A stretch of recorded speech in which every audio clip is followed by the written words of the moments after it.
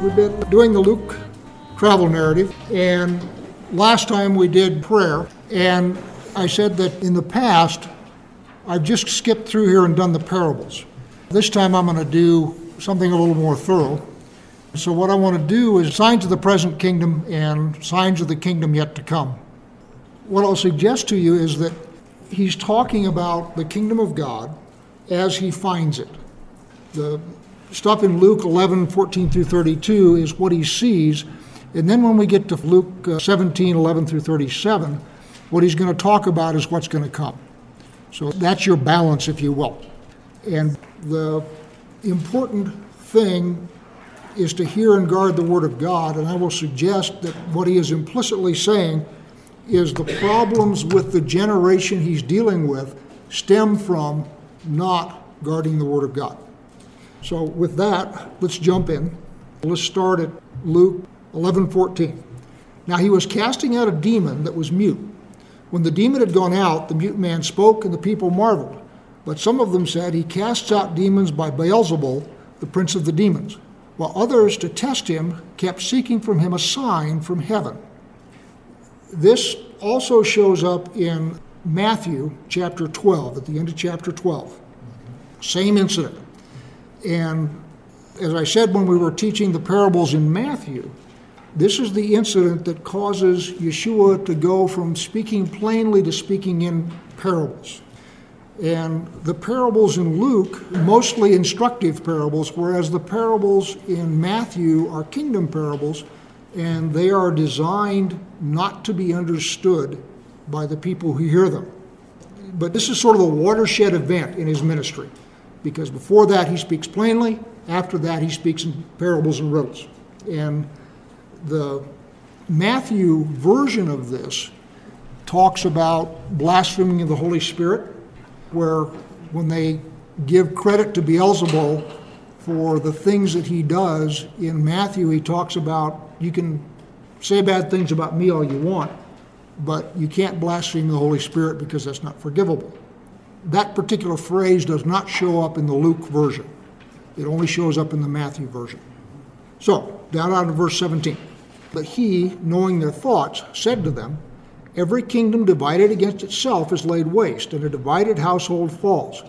So we're talking in context of the kingdom as he finds it. And what he's going to be talking about is two kingdoms. There's the kingdom of God and there's the kingdom of Satan. So the parable here is talking in terms of a divided kingdom not being strong. So verse 18, and if Satan also is divided against himself, how will his kingdom stand? For you say that I cast out demons by Beelzebul, but if I cast out demons by Beelzebul, by whom do your sons cast them out? The idea there is he is not the only one who can cast out demons. So Jewish believers are also able to cast out demons. And if I cast out demons by Beelzebul, by whom do your sons cast them out? Therefore they will be your judges. That's, I think, a key phrase.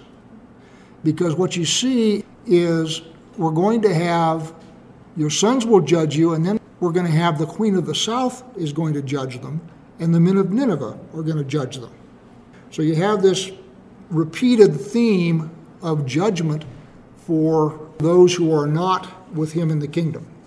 Verse 20, but if it is by the finger of God that I cast out demons, then the kingdom of God has come upon you. So he casts out a demon. They give credit to Beelzebul. He says that if Beelzebul is casting out his own, Satan's kingdom will be divided, and that any divided kingdom cannot stand against itself. So now we're going to switch, and we're going to talk about guarding the kingdom. So now we have the riff on the strong man.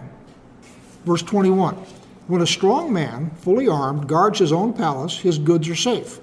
But when one stronger than he attacks him and overcomes him, he takes away his armor in which he had trusted and divides his spoil. And then whoever is not with me is against me, and whoever does not gather with me scatters. So I will suggest that this idea of a strong man guarding the kingdom is in context. The people who are supposed to be guarding the kingdom of God are not doing that. first off, and that Satan is guarding his kingdom, second off. And then we have this, whoever is not with me is against me, and whoever does not gather with me scatters. And I will suggest to you that that is going to match up with the lamp on a stand as opposed to being in a cellar or in a bushel. Because the idea of gathering and scattering, what's the purpose of the lampstand down in verse 33, where he goes into, no one after lighting a lamp puts it in a cellar or under a basket, but on a stand. And the idea there is that the light is for someone else. It's for the benefit of others. And I will suggest to you that matches those who do not gather or scattering. He's talking right now to the Pharisees, and they are the nominal leaders of Israel. So in a sense, he's talking, if you will, to the shepherds and telling them that you are not guarding the kingdom. But if you remember when we were going through Isaiah, one of the things that God makes very clear is that each of us is also individually responsible. We should be able to figure this out as individuals without necessarily having to resort to someone teaching us. One of the things Paul says, everybody just looking around should be able to realize that there's a creator. So the idea that there are people out there who do not want to acknowledge God and do not want to know, and they will come up with very plausible sounding stories that give an alternative explanation to God. And I will suggest that such people are willfully ignorant. And so what God says back in Isaiah when we went through that, Jeremiah, not Isaiah, Jeremiah, is that at some level everybody can perceive the truth.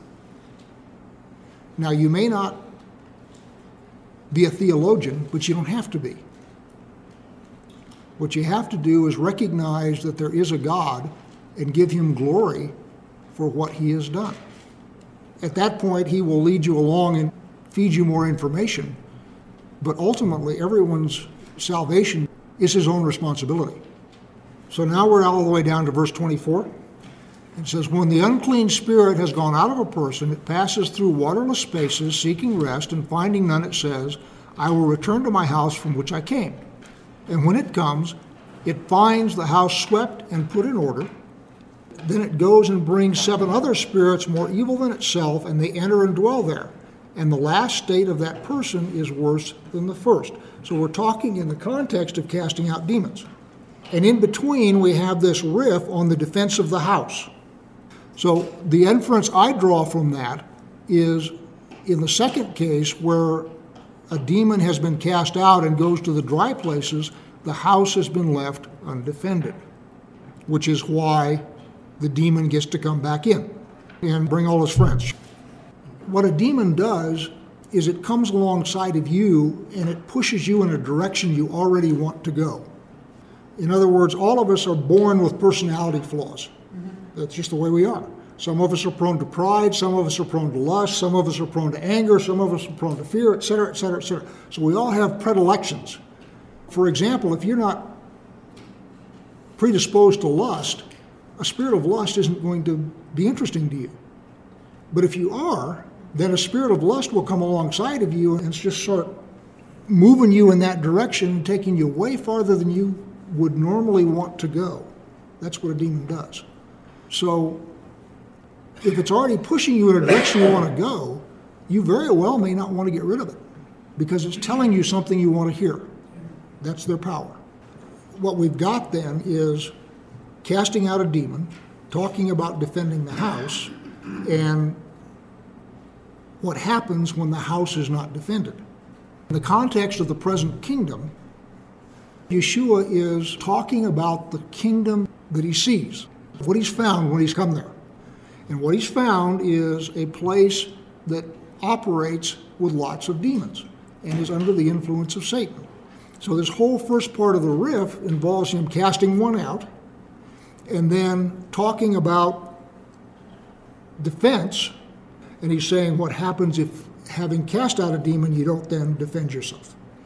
This first part has to do with unclean spirits. Now we go into verse 27.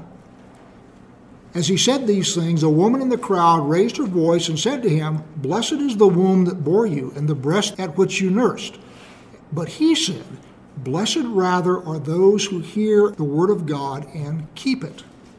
And in Hebrew, the word keep and the word guard are the same thing. Notice it doesn't say obey. What it says is keep it and guard it.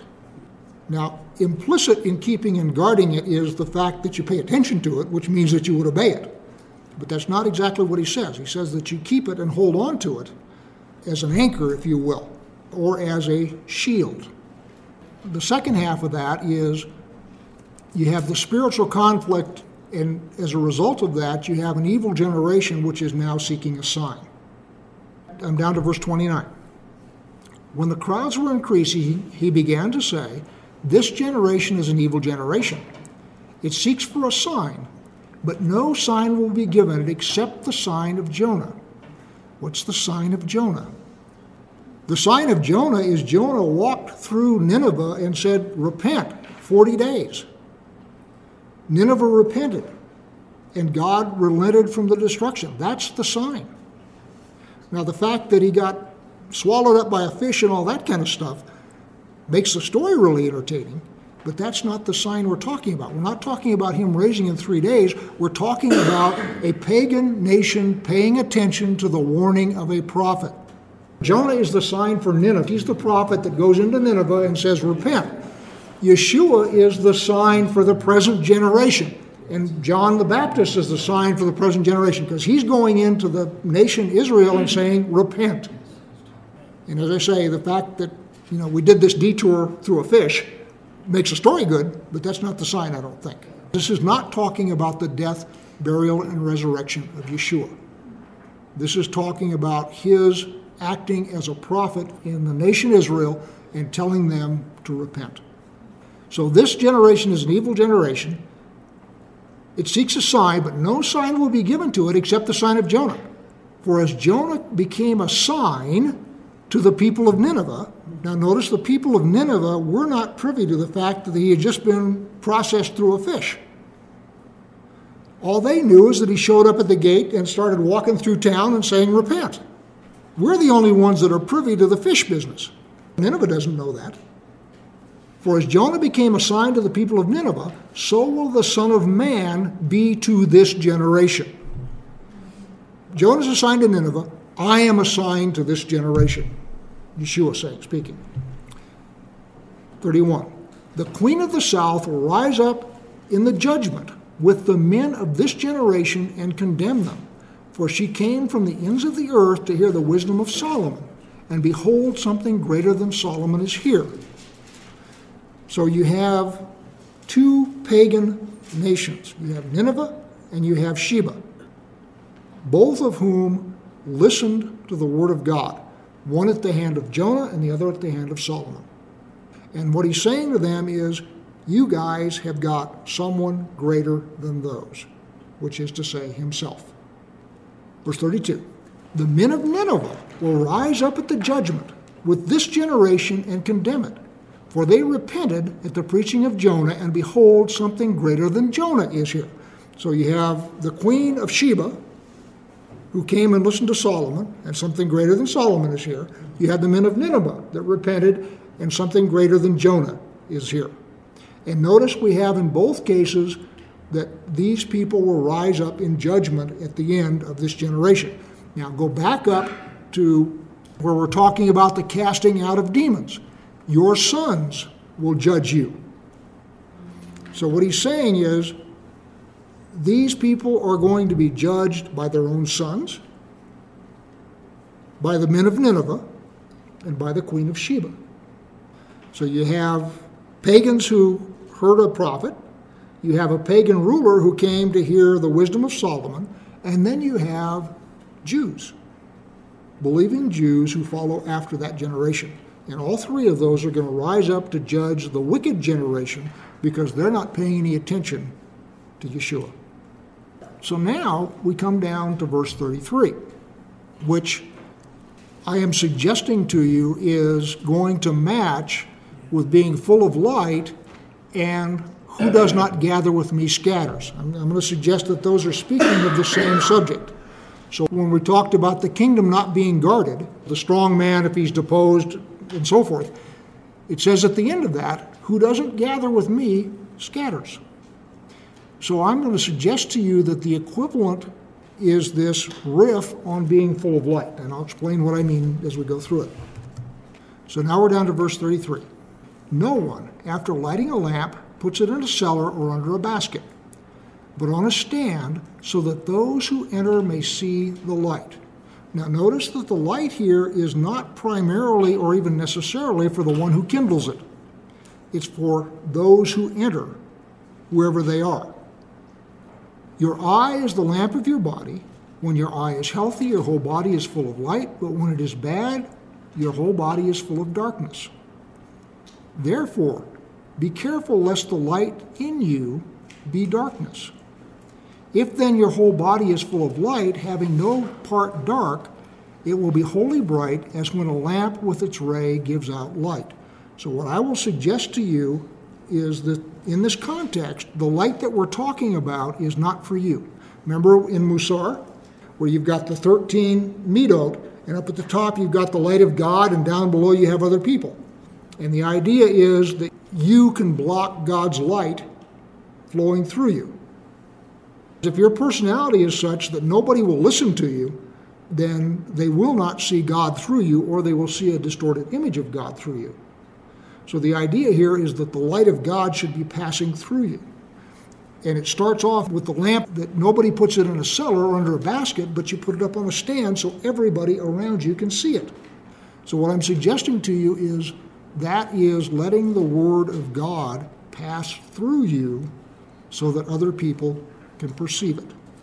And so what I'm suggesting to you when I say that it matches where Yeshua says, whoever is not with me is against me, and whoever does not gather with me scatters. So gather what? People to the kingdom. Gather people to the kingdom. And if you're not working with God to gather people to the kingdom, then you're scattering. And what I'm saying to you is that correlates down here with the light of God shining through you. So now what we're going to do is we're going to go to the future kingdom, and that's in Luke 17:11. And it's divided into two parts. One is a public discourse, and the other is a private discourse. So the first part of it, where you have the lepers cleansed, and the Pharisees and the people asking for a sign, is said out in public. And then, when you get down to verse 22, he said to his disciples, so that's a private discourse. So, verse 11. On the way to Jerusalem, he was passing along between Samaria and Galilee. And as he entered a village, he was met by 10 lepers, who stood at a distance, and lifted up their voices, saying, Yeshua, Master, have mercy on us. When he saw them, he said to them, Go and show yourselves to the priests. And as they went, they were cleansed. Then one of them, when he saw that he was healed, turned back, praising God with a loud voice, and he fell on his face in Yeshua's feet, giving him thanks. Now he was a Samaritan. Then Yeshua answered, Were not 10 cleansed? Where are the 9? Was no one found to return and give praise to God except this foreigner? And he said to him, Rise, go on your way, your faith has made you well. What I'm going to suggest is this is a sign of the kingdom of God coming into the area. Notice who comes back? The Samaritan. So again, I'm going to suggest that this is a problem with Israel as it is constituted at that time. That having been healed, they don't come back and give thanks. But as I say, the idea that Yeshua coming and healing people like he does is a sign, if you will, of the kingdom. So now we go down to verse 20. Being asked by the Pharisees when the kingdom of God would come, he answered them, The kingdom of God is not coming with signs to be observed, nor will they say, Look, here it is, or there. For behold, the kingdom of God is in the midst of you. So he's just healed 10 lepers. They're asking for a sign. Now, it isn't clear that The Pharisees there were witnesses to this, because there could be a disconnect here. But in the literary flow, what's happened is he's healed 10, and they've asked him for a sign, and he's basically saying, there aren't going to be any precursors. It's in the midst of you now. 22. Then he said to the disciples, this is private now. This is a private conversation. Then he said to the disciples, the days are coming when you will desire to see the days of the Son of Man, and you will not see it. And they will say to you, look there, or look here. Do not go out or follow them. So you notice how this mirrors what he says to the Pharisees. And he's saying to his disciples, don't listen to any of that. 24. For as the lightning flashes and lights up the sky from one side to the other, so will the Son of Man be in his day. When the Son of Man comes to reestablish the kingdom, it isn't going to be subtle. It is not going to be with subtle signs that somebody has to interpret. It's going to be something that everybody is going to be able to recognize. So for as the lightning flashes and lights up the sky from one side to the other, so will the Son of Man be in his day. But first, you must suffer many things and be rejected by this generation. Notice we have this generation again, which matches this generation as we were talking about in Luke 11. And now we have, just as it was in the days of Noah, so will it be in the days of the Son of Man. So in the first one, he has the sign of Jonah. Here he's going to use Noah. So he's referring back to what happened earlier, and he's saying it's going to be that way in the future. Verse 27. Actually, let's pick it up at verse 26. But just as it was in the days of Noah, so it will be in the days of the Son of Man. They were eating and drinking and marrying and giving in marriage until the day when Noah entered the ark, and the flood came and destroyed them all. Likewise, just as it was in the days of Lot, they were eating and drinking, buying and selling, planting and building. But on the day when Lot went out from Sodom, fire and sulfur rained from heaven and destroyed them all. So it will be on the day when the Son of Man is revealed. So what he's saying is the second coming is going to resemble the flood of Noah, which, by the way, was not subtle. You were either in the ark or you died, but there was no subtlety about it. You didn't have to have somebody interpret. You could figure it out. And it's the same thing with Sodom. God reached into Sodom, brings Lot out of it, and again, there was nothing subtle about what happened to Sodom. Verse 30. So it will be on the day when the Son of Man is revealed. On that day, let one who was on the housetop with his goods in the house not come down to take them away. And likewise, let the one who is in the field not turn back. And again, he's saying this is not going to be subtle. You're going to be able to recognize what's happening, and you don't have time to go back and pack a lunch. 32. Remember Lot's wife. Whoever seeks to preserve his life will lose it, but whoever loses his life will keep it. I tell you, in that night there will be two in one bed, one will be taken and the other left. There will be two women grinding together, one will be taken and the other left. It's been a while since we've been through this. So do you want to be the one that's taken or the one that's left?